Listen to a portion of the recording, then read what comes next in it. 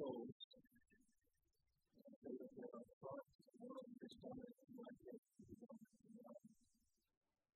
one is for you to set the boat of your life on a trajectory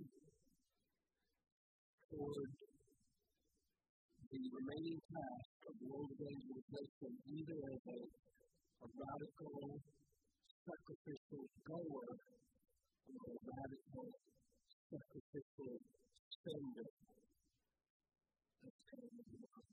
Because there is only one other alternative to those two, and that's a life of disobedience. Either you're going to be a sacrificial goer, or you're going to feel the mantle put on your life of being a sacrificial spender, or you live a disobedient life. So I want to be immune from all of the other speakers of putting you on that trajectory. I am all out for the remaining task of world evangelization, either a sacrificial goer or a sacrificial spender. Goal number 2 is that I would like to help you build a mast on this boat, the boat of your life, tall mast of purpose and ambition, with these cross beams spread out, with sails unfurled to catch the wind of the Holy Spirit to drive you towards that goal. So a mast of purpose and ambition with sails of receptivity unfurled and the Holy Spirit blowing on the sails of your life so that you are moving with amazing freedom and force towards the task of world evangelization as a sacrificial goer or a sacrificial spender. That would be tomorrow. And the third goal, the one I'll focus on tonight, is that I want to put a couple of big, heavy blocks of ballast in the bottom of your boat. I want you to have something weighty that's causing you to draw more water. And here's the reason for that last goal. A lot of conferences, it seems to me, help us lift our sails up, establish our mast, and receive the blast of the Holy Spirit driving us quickly across the surface of the water. And then a year later, 5 years later, there's this crosswind. And that whole mast and boat is over in the water, never to go anywhere again. And I think one of the things missing that causes that crash on your way to God's purpose is the lack of ballast. And by ballast, I mean some weighty, glorious, biblical vision of God. So that it makes you draw more water, so you don't skip across the surface quite as easily. But when the wind comes, the keel is deep, the ballast is heavy, and the boat tips, and it does not turn over. That's what I want for you. Because you are going to hit unbelievable trouble, opposition. And I'll mention some of those later. So, those are my 3 aims. If you want a trajectory toward the finishing of the task of world evangelization as a sacrificial goer or a sacrificial spender, it's a massive purpose and ambition up, and your sails of faith out flying, and the Holy Spirit pressing you on with freedom. And tonight, focusing on putting ballast, the ballast of truth in your boat.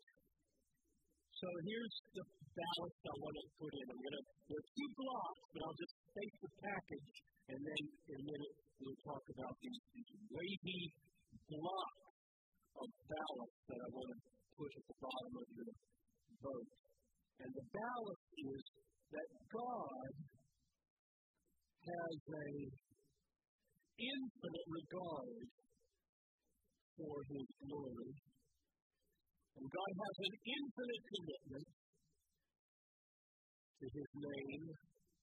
And God has an infinite passion to display His greatness among all the nations of the world and to be praised and to be worshipped wherever He is not.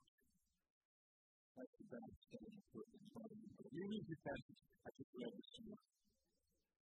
See how you respond to it, because this is a test as to what goes down with you,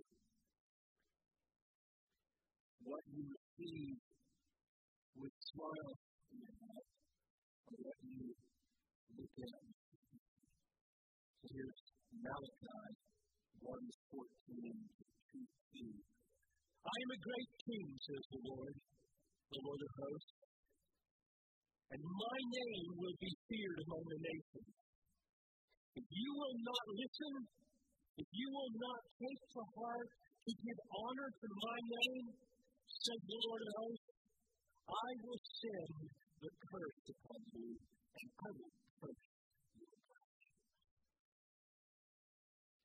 And that's incredible. He gives you that time and expects you to do that. Who can get away with that kind of stuff? That's so funny.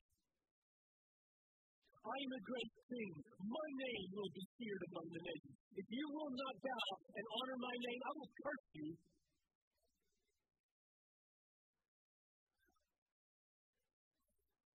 Are you listening?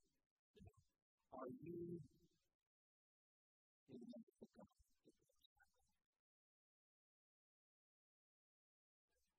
Are you offended by it?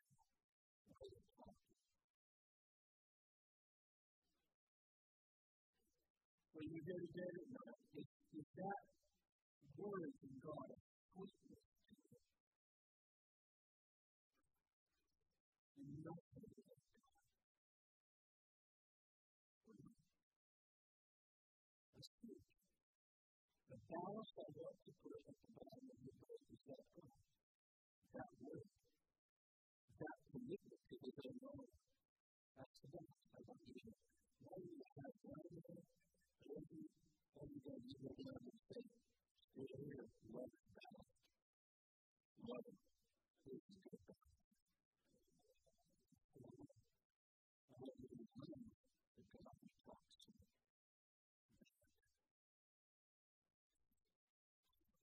Let me, before I put balance in your boat, orient you on the lay of the land in the world that's changed so much in the last century. To give you a flavor, how do you know this? Most of you don't have kids. Because Philip Jenkins, professor of history at Pennsylvania,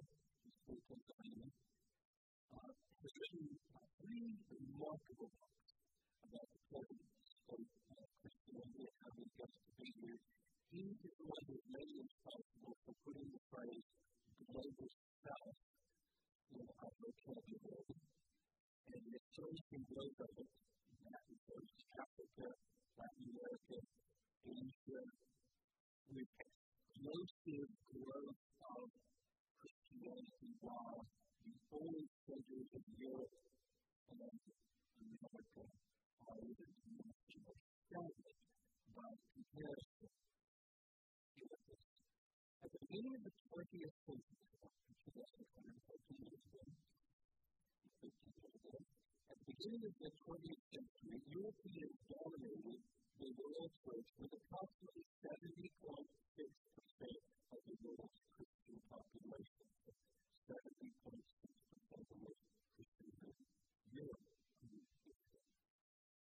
By the end of the 20th century, the European percentage of world Christianity shrunk to 28%, from 70 to 28.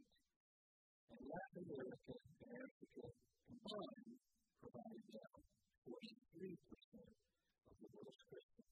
Another way to say it. In 1900, Africa had 10 million Christians, representing about 10% of the population of Africa. By the year 2000, that figure from 10 million was 360 million, representing about half of the population. You know, I know, this is Christian finding the broadest possible profession from wherever you may be in people's hearts as we born again. That is a significant change. Mark Noel, picking up on this present study of these kinds of changes, wrote a book called The New Shape of World Christianity from 2009, and he has even more striking ways of describing the way of the Lord. We have two samples from his book. These are quotes from Mark Noel. The number of practicing Christians in China may be approaching the number in the United States. Live bodies in church are far more numerous in Kenya than in Canada.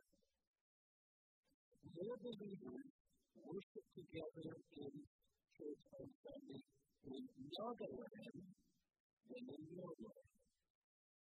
More Christian workers from Brazil, more Christian workers from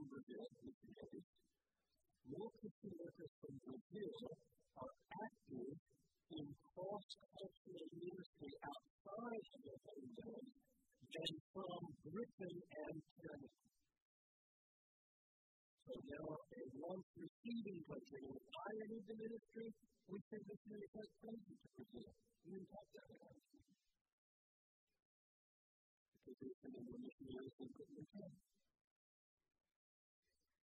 Last Sunday, more Christian believers attended church in China than in all of so-called Christian Europe. Last Sunday, more Anglicans attended church in each of Kenya, South Africa, Tanzania, and Uganda than did Anglicans in Britain, Canada, and the United States combined. Last Sunday, more Presbyterians were in church in Ghana than in Scotland.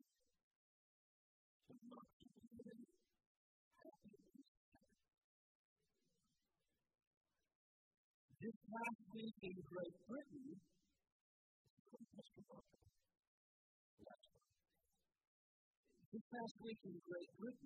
at least 15,000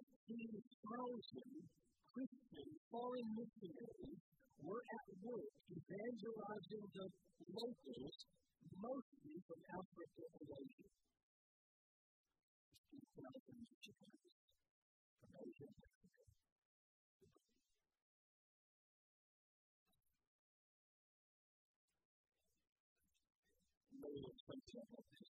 In a word, the Christian church has experienced a larger geographical redistribution in the last 50 years than in any comparable period in history, with the exception of the very earliest years of church history.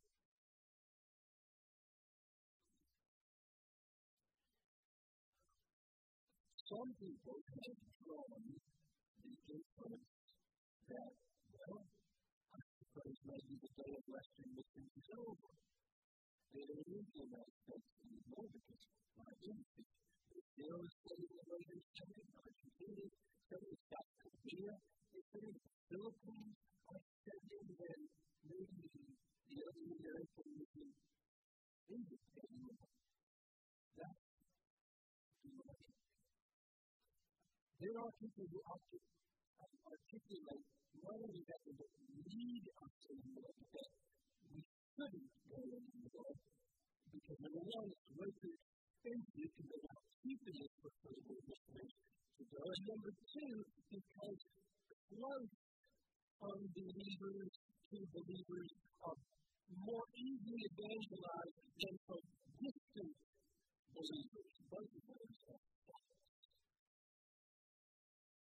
there are many situations where a new tribe, people group, will have a greater time crossing the 100-mile distance because of culture and tribal animosity and history than somebody coming from 10,000 miles. There's no obvious correlation to proximity and ease of evangelization. The main reason it's not over the day of Western missions is because the very meaning of an unreached people group is that there aren't any believers there to evangelize. There are no churches. Somebody has to do a language learning and a culture crossing. And I would describe the defense of eliminating Western missions in favor of more third world missions as let them shed their blood. We'll just send money. That's my position. I don't think you want to look at these churches in the United States. You can go to gospelproject.net or the IMB website and find a way of me. We have an outspoken from the fact of missions. With a flip away, you can be knowledgeable about the world. And so, for example, I would like today, just to bring my numbers up to date, at the gospelproject.net website today, February 15, right? 2014, 7,165 unreached people groups. People groups, ethno-linguistic people groups, some in the millions, some in the thousands, with fewer than 2% evangelical Christians. Because they're not having the manpower yet to evangelize their own people. Which is 7,165. Of those, the IMB website, the most rigorous in their pursuit of these computations, says there are 3,114 of those unreached which are unengaged.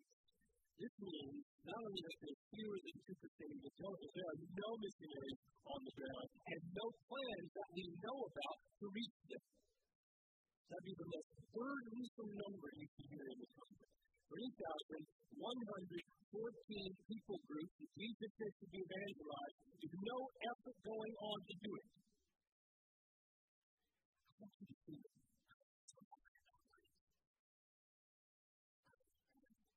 The International Board of Missionary Research every January produces a statistical table.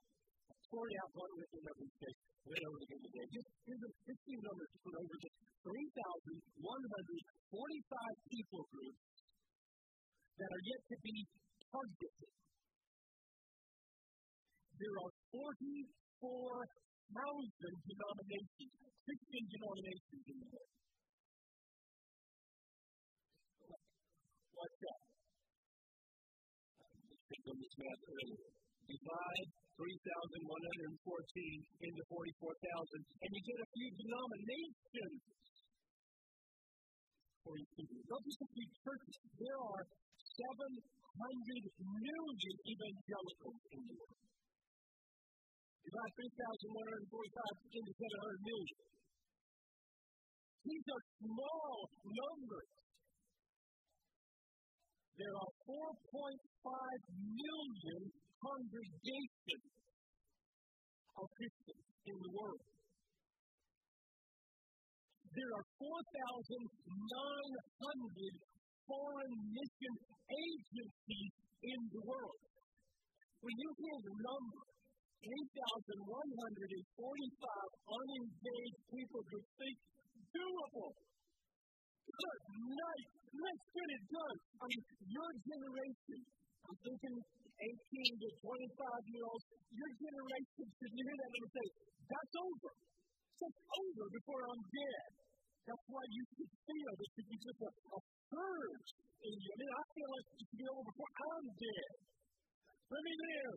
Let's see this. I'm not going to be among the number who says, then Jesus will definitely come. Because I don't think the definition of finished is just quite that precise. It's just not that easy to say, done. There'll always be some ambiguities about this thing because the Lord is His Christ.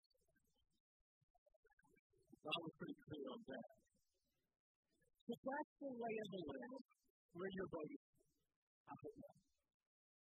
Moored in some safe harbor, but it's on the sea, moving as a sacrificial goer or a sacrificial sender towards the completion of this task. This is a finishable task before you're dead, without any exaggeration. So now let me work with the ballast for the rest of my life. Ballasts are not necessarily, and this one is, I think, the most motivating, energy-producing, moving doctrine. It's just the kind of doctrine that are there all the time, keeping my boat afloat. I'm 57. I'm wrapping up my 32.5-year pastorate. My boat is still floating.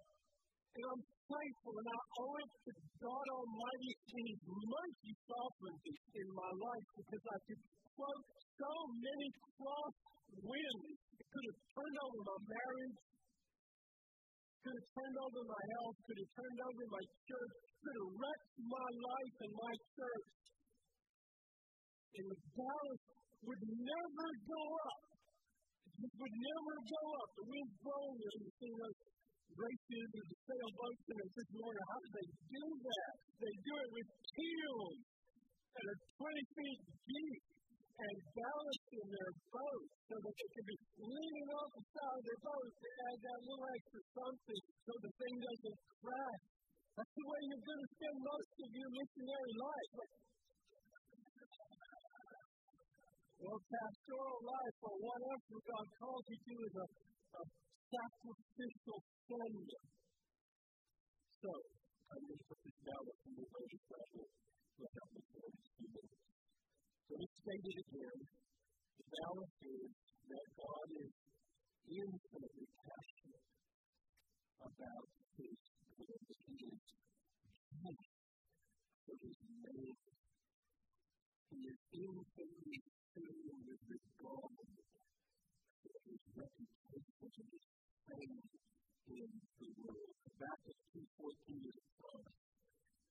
The earth will be filled with the knowledge of the glory of the Lord as the waters cover the sea and the tradition. There's an oath taken in Numbers 13:21. Truth, as I live, and as all the earth will be filled with the glory of the Lord. And you're going to hear just a few of these from Dr. Mulder. Oh, sing to the Lord in this song. Sing to the Lord, all of you. Sing to the Lord. Bless His name. Tell of His salvation from day to day. Declare His glory among the nations. And isn't that clear? Should that be clearer? What are we supposed to say? Glory. He's glorious. Declare my glory among the nations. God is telling us to do that. It means He loves His glory. He's not happy about it when His glory is ignored or we're ignorant of it or it's belittled. Why we should care about theology and God theology, or we should care about mission, because there's people groups out there who don't give the time of day to the glory of the living God, the Father of our Lord Jesus. Let's carry us with passion to those nations, that we know His glory. Let me tell you about His glory. And it will cause some of you to laugh. And you think, where we go, that to go, telling of the glory of God. It's a very unpopular truth that God's love for the glory of God is vast and powerful.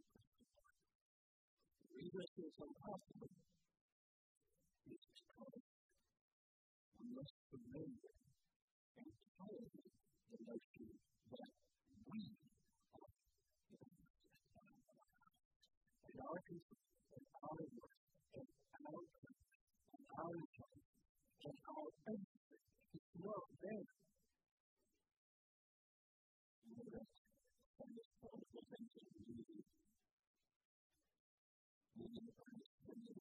that is where I concentrate today.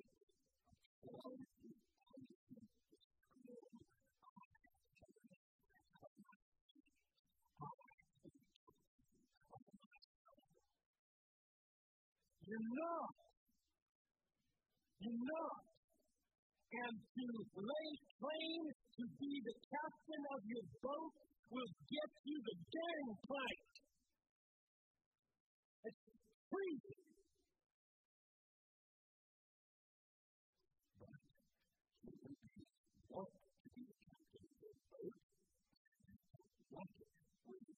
Hear a voice say, I will be the captain of the boat, or I will curse you. That is the most megalomaniac thing anything.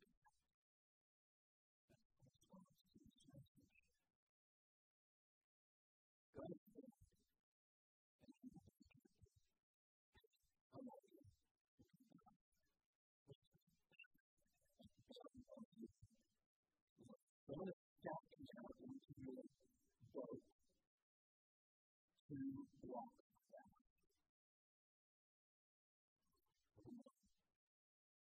From the beginning,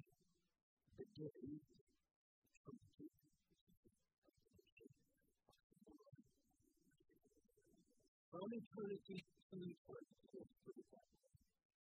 God has made plain this authoritative book that everything is done and planned and executed for the magnifying of His life. The purpose of humanity is to know and measure the glory of God above all things. That's the purpose of the universe.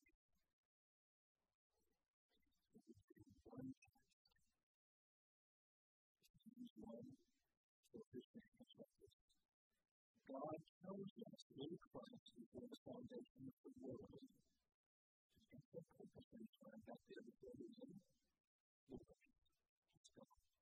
He chose us before the foundation of the world that we should be holy. Blameless before Him. In love, He predestined us as choosing and destiny. Choosing the people to the necessity. He predestined us for adoption as sons through Jesus Christ, verse 5. According to the purpose of His will, to the praise of the glory of His grace. There are many verses in my life. We are chosen before the foundation of the world, given a destiny before the foundation of the world. What's the goal and plan of that election, of that destination plan before the foundation of the world? The praise of the glory of His grace.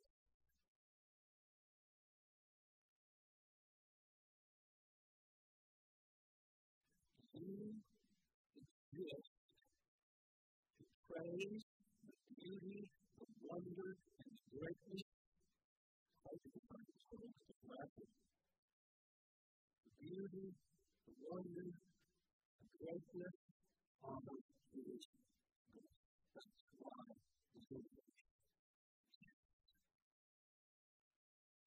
Under the praise of His glory of His grace.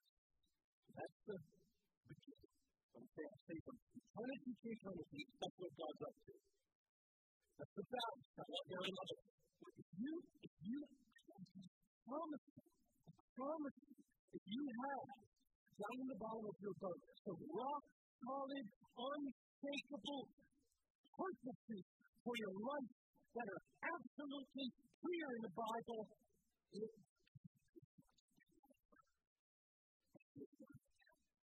God made Jesus for the praise of the glory of His grace.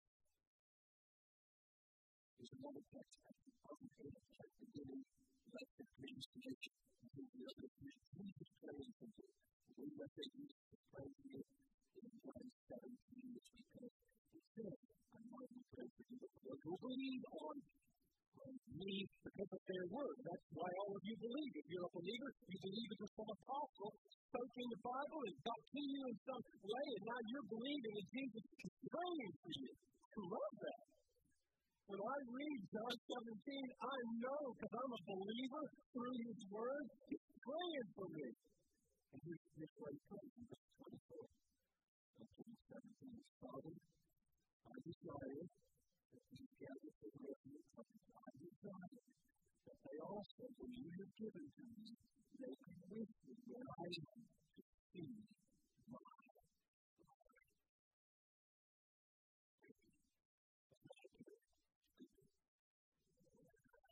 Get better, but it doesn't get more open. It goes on to say, and the Father is going to enable you to love that glory with the very love that the Father has for the Son. I mean, that's awesome, but let's just leave it at this for right now. Jesus is praying at the end of his life for the ultimate. What would be the ultimate experience of the redeemed from all the peoples and tongues and tribes and nations? Answer, Father, grant them to see my glory. And how to do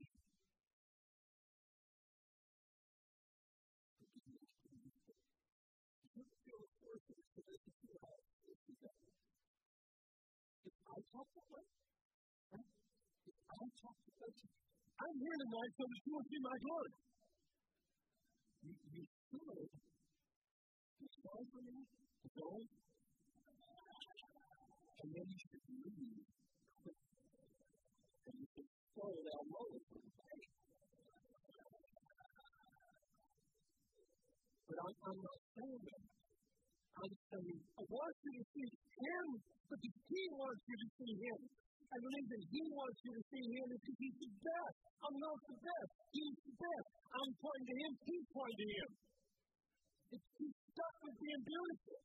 He is stuck with being God. He has to be who he is. And what he is all satisfyingly beautiful. This is not megalomania. It's not egomania. This is love. If there ever was love in the universe, this is love when Jesus Christ, having died for sinners, says, look at me. I am satisfied. Drink me. Eat me. So that's block number one. God from eternity to eternity in Jesus Christ has done everything he might see and say for him. That is his God. And that is the one that is heavy, really heavy with grace. So all kinds of emotions for people. That's what I'm saying. If you spend most of your life trying to figure out how to do it, read the Bible, put it in the test, enjoy it really well. But that's what comes along.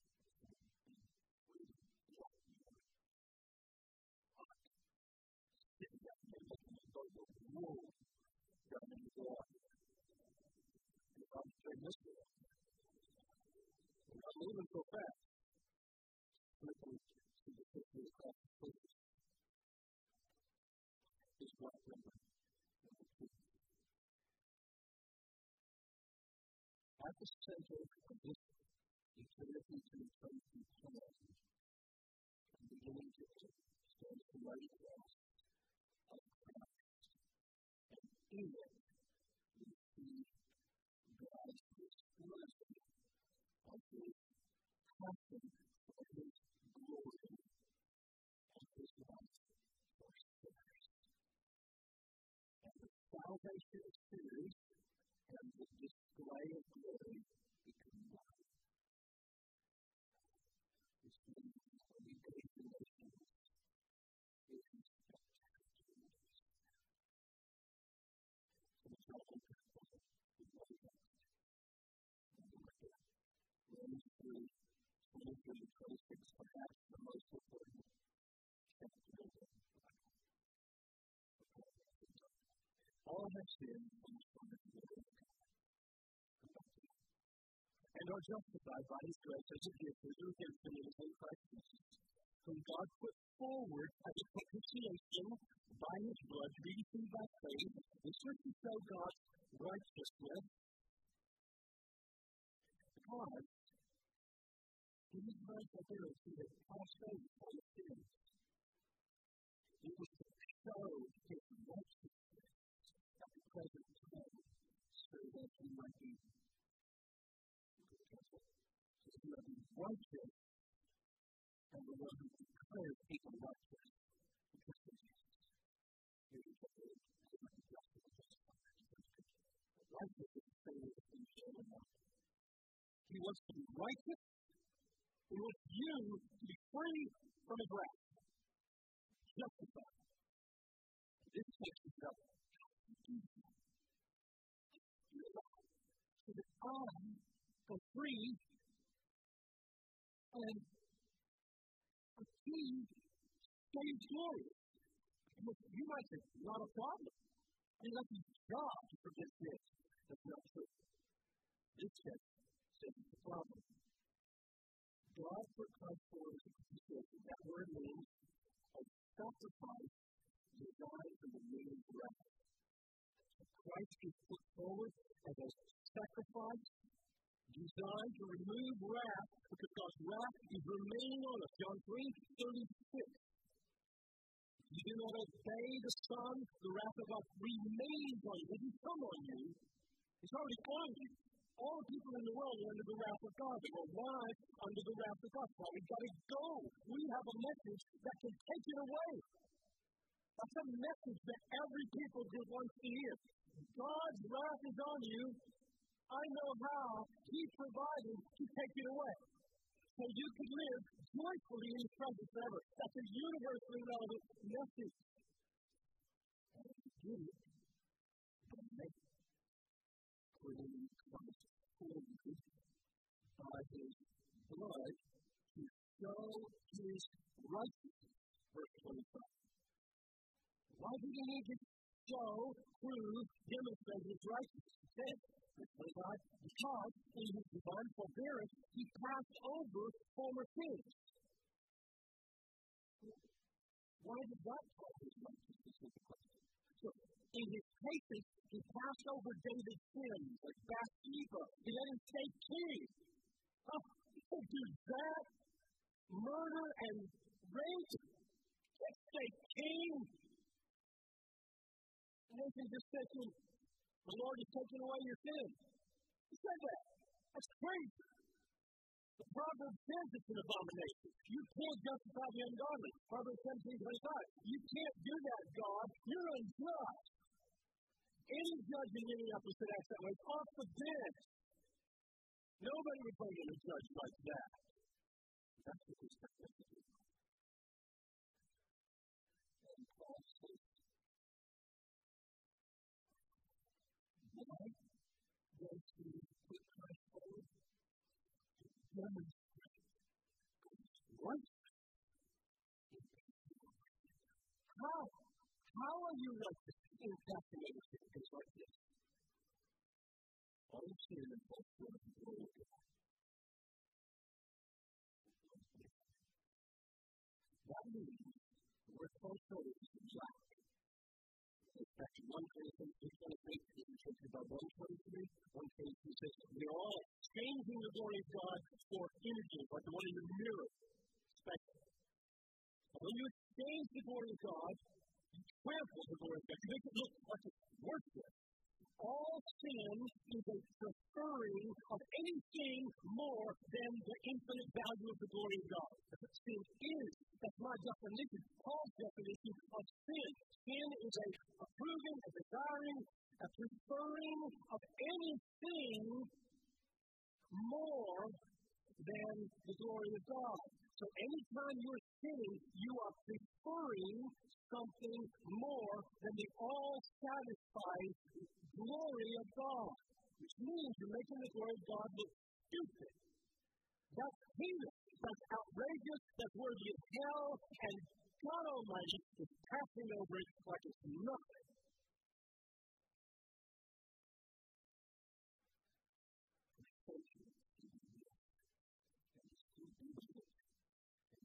of history, He did something to show I'm righteous to do that. And what He did was put His Son in His place. Your God belittling sin and defeat all the nations. Your God belittling preference of pornography or money or wife or anything over God and His glory is belittling Him. You pass it over. It means you're breathing. You're not in hell right now. How can He do that? Answer, He took all the just wrath and payment that you should have paid in hell for the honest. Praise God of Jesus. God made Him to be sin. You must become the righteousness of God. And so, He does vindicate His righteousness. That is, He vindicates I'm right. I always act in accord with what is infinitely valuable to Him in my glory. I don't treat it as something to be swept under the rug of the universe. And so it doesn't matter if you be trampling my glory for hundreds of years in this tribe. It matters infinitely. I punish in hell or I punish on the cross. But I will be righteous. And our message, so here's my concluding summary of the two blocks of value. When you go, if God calls you to be a sacrificial goer, what you go with is the news that God is glorious, God is infinitely glorious, God is passionate for His glory, and the gospel of a substitutionary atonement are the same message. Because He's done it. He's done this substitution. He's done this atoning work. He's done wrath-removing, guilt-removing work in a way that vindicates His own name and His own righteousness. So that the demonstration of God's love for His glory and the preaching of the cross are one message. We preach a God-centered cross, and we say to people, I have the best news in the world for you. If this is anything better, you cannot hear from Islam or Buddhism or Hinduism any message like the message I'm about to do. That your sins can be forgiven, that God's wrath can be removed from you for simply trusting Him because He is infinitely passionate about His glory and He poured all of the guilt of His people on Himself. This message is bad. So those are my key thoughts. Passion for His glory from eternity to eternity, and the centrality of the cross as the most beautiful display of God's passion for His glory. That is the body of all of our covenant.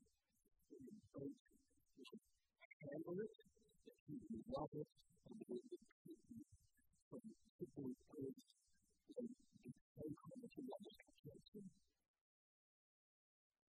When we first heard you guys in Calvary, when we first heard it for them,